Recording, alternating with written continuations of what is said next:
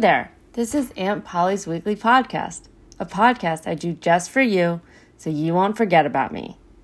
Today we are going to start off with a story. This one is about Qilin the Unicorn. Qilin the Unicorn was born on the magic horn of Zamafia, where all the unicorns lived and thrived. Quilin's main responsibility was to watch over the little unicorns and help them learn to trot and canter and play ring toss with their baby horns.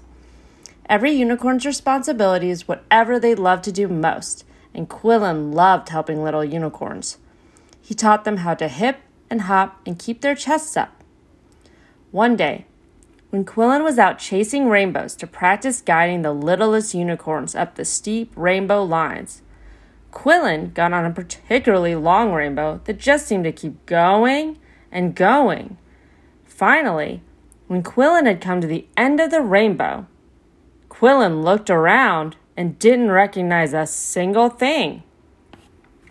The trees were big and wide and green, not at all like the skinny pink palapa trees back on Zamafia. There were birds of all shapes and sizes, but they were brown and gray and white and black, not bright purple or blue or green or purple and white striped like they were back home. Then Qilin started to hear noises. Big, loud noises, unlike anything ever heard on Zamafia, and voices. But the voices sounded gruff and hard, not at all sing-songy and light, like back in Zamafia. Finally, a bird got close, and Qilin asked the bird, "Excuse me, winged friend, but where is this place where we are meeting?" "You're in the Bronx." "And how far is this Bronx from Zamafia?" "How would I know? Go check the subway map." "A map? That would be wonderful. Where do I find this map?" "In the subway station." "Sheesh!" the bird muttered, then yelled to its friends, "We got ourselves a tourist." Qilin thanked the bird, though the bird had not been very helpful. Qilin hoped there might be better help somewhere else. Qilin walked through the green trees and across the big green lawns, trying to stay out of view until it became more clear where this place was and what was in it. Like most unicorns, Qilin had never been out of Zamafia. Sure, Zamafia had its problems. The Winnawaki bugs were everywhere in the summertime. The unicorns had to constantly shake their manes and flip their tails to keep them off. Sometimes, the winter months stretched too long, and the fruits and leaves and palapa nuts dried up, and everyone had to eat the dried gancha grains from the early fall harvest that tasted like sweetened muckgrass. But no one ever thought about leaving. They complained. They went off on solo trots to clear their manes and find balance in their horns. But at the end of the day, Zamafia, with its multicolored sunsets, triple full moons, and singing stones, was much too wonderful to ever leave. Just thinking about it now, Qilin wished to be back on the other side of that rainbow. What were all the little unicorns doing without someone to guide them and tell them to hip-hop your feet and keep your ears high and chest forward? Right about then was when Qilin chanced upon a sleeping young human. As Qilin approached, the human opened its eyes and let out a loud laugh. "Clearly, I'm still dreaming." "What's dreaming?" Qilin asked. "And it's talking, right," the human said and sat up. "Well, might as well enjoy this. Where are you headed, unicorn?" "I'm trying to find the map. I'm trying to figure out how far it is to Zamafia." "This is amazing. You look so real." "Friend, can you tell me where I can find this subway map? A bird said it was at the subway station, but I don't know what that means." I'm not really sure where anything is right now. I fell asleep out here last night. I've had a tough string of bad luck. I got dropped from a TV show, then I got dumped, and I lost my apartment. I've been trying to get a new show going, but it's been hard, the human said. But why am I telling you any of this? Qilin felt sorry for the human. Well, maybe we can go find the map together, if you don't know where you are either. My name's Caspian, the human said. I'm Qilin. So that horn, it's like fake, right? Caspian asked as they started walking together. Of course not, Qilin replied. Where did you say you were from? The Isle of Zamafia, Qilin replied, and as they walked, Qilin explained how the rainbow had kept stretching, and somehow, when it ended, Qilin had landed here, in the Bronx. Qilin explained how different it was, how everything was louder but less colorful. As they walked, Qilin started to notice all the humans stopping to look. Caspian told Qilin that most people had probably never seen a talking unicorn before. You know, Caspian said, a lot of people would pay to see you. Maybe we could do a show together, you and me. Qilin liked Caspian, and he wanted to help him. So Qilin agreed to do a show. Months later, their show, I Came Here on a Rainbow and Other Unicorn Tales, had gone from off-Broadway to Radio City Music Hall. People came from far and wide to see and hear Qilin. As the New York Times reported, Qilin, the first star of stage and stable, has no equal. Caspian was a funny MC who made the audience laugh, while Qilin told stories of Zamafia, how the pink palapa trees turned blue and white in the winter, and how there were wise old vines that told the unicorn's history, and how unicorns were born when rainbows touched seafoam before a triple full moon. Qilin even explained how the color of a unicorn's mane had to be agreed upon by the wind and the rain. Quilin's favorite part of the show was when all the children were allowed to come up to the front of the theater and ask questions. One question so many children asked was, are you a boy unicorn or a girl unicorn? And Qilin had to explain every time the unicorns were just unicorns. We aren't boys or girls. We're just unicorns. Qilin had a beautiful apartment on the ground floor of a building on Central Park West. During the days, Qilin would take small children on rides around the park. Most of the children couldn't go to school or didn't go to school for one reason or another. Most of them were very sad about it. But they loved riding on a bare white-backed unicorn and petting a rainbow mane and getting to touch a golden horn. And Qilin loved being able to bring a smile to their faces and would trot as gently as possible while humming old tunes from Zamafia. Qilin got an agent named Gloria, who would often interrupt afternoon naps by barging into the apartment yelling, "Darling, darling, darling, I have a huge offer for you, just huge, darling." Qilin had met Gloria one day near the Central Park Reservoir, where she was crying on a bench about being a washed-up has-been of an agent. So Qilin asked her to be an agent, and she'd perked right up. She was very devoted to Qilin, and she was always saying how Qilin would be bigger than Bette Midler. But Qilin didn't really know what that meant. Qilin usually didn't like the offers Gloria proposed because they meant quitting the show with Caspian and going to a place called Los Angeles, and that would mean saying goodbye to all those children who he trotted around the park and who came to see the show each night. "Darling, hold on to your horn. I've got it.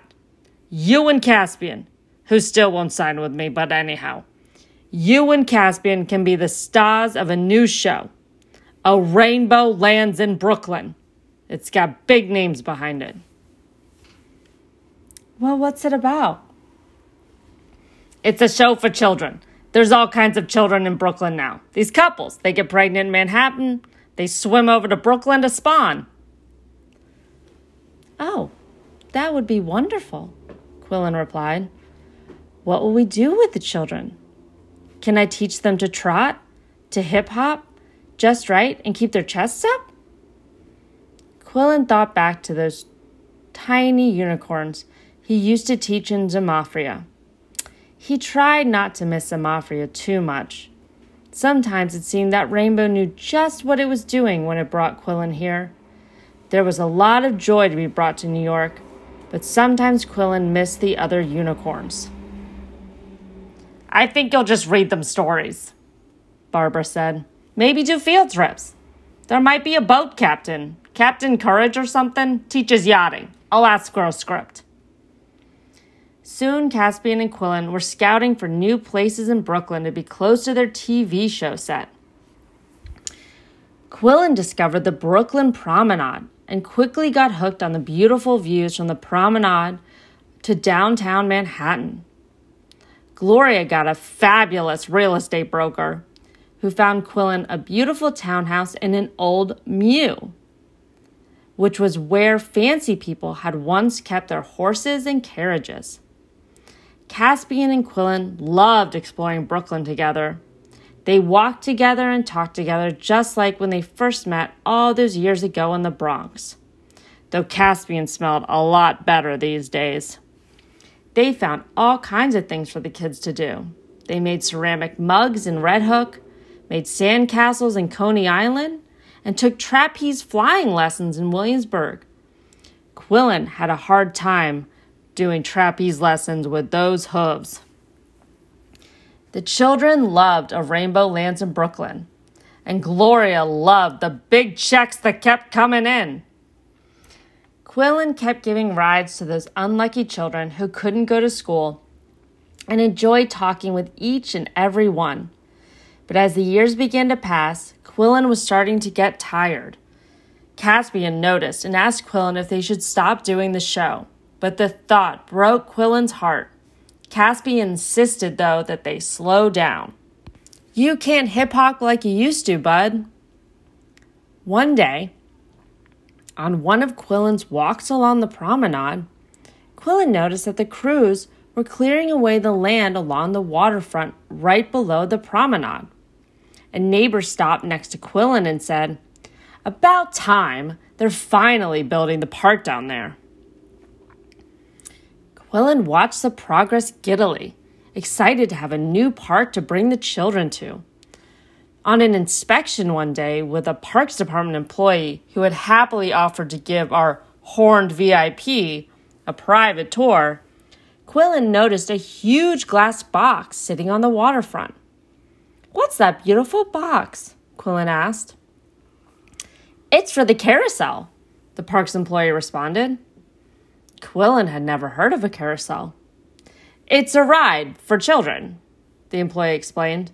"The horses go around in circles. Well, they aren't real horses. They're like fake. I think they're wood horses. And the children ride them. They really love it." "No unicorns?"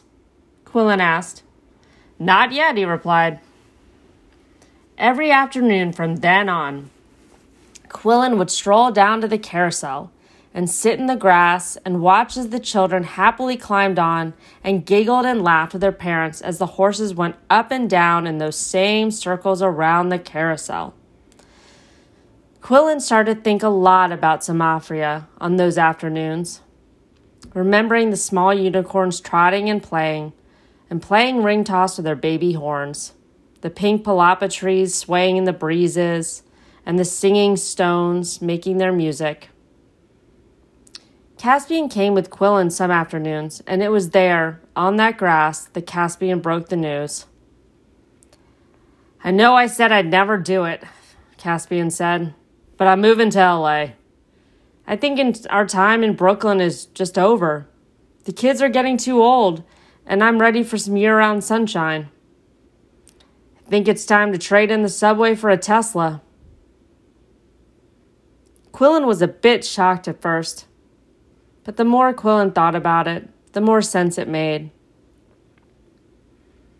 The children were getting older. They didn't care about the show like they used to. That night, on the way back to his mew, rain started falling, and it kept falling until the next afternoon.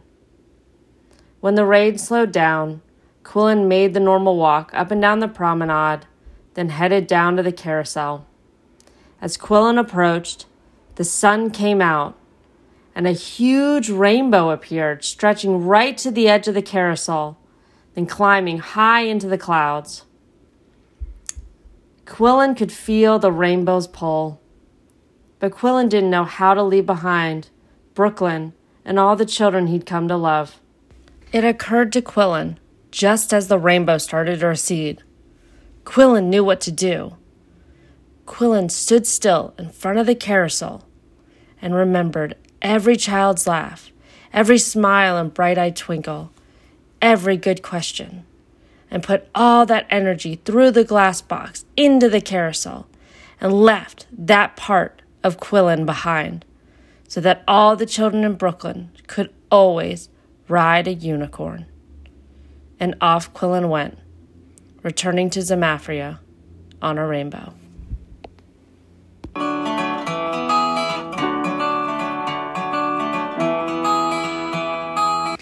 This week's sponsor is Asian elephant boogers from the Bronx Zoo, picked right from their snouts by verified zookeepers. Asian elephant boogers make a great afternoon treat whether you like your boogers crunchy or gooey. The boogers come in snack packs or supersized jugs. Order soon to get 15% off a dozen booger snack packs or 2 supersized booger jugs. Just use Aunt Polly at checkout for this great deal on tasty and fresh Asian elephant boogers.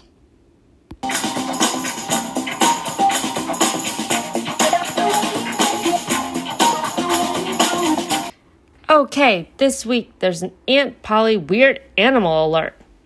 So Aunt Polly has been doing a lot of hiking around New York City in an area called the Hudson Valley. There are lots of animals in the Hudson Valley, including chipmunks, deer, bears, frogs, and squirrels.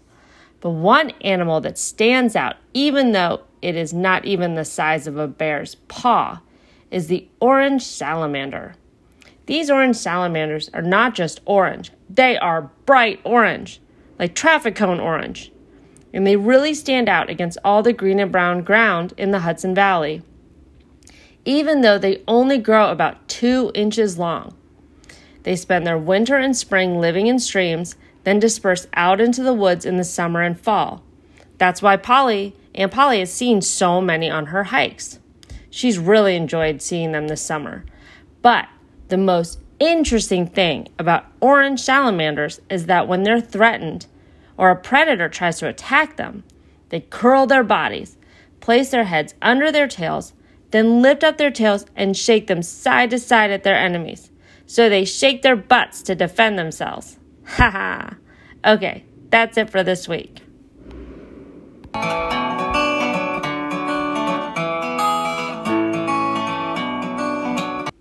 An Aunt Polly reminder.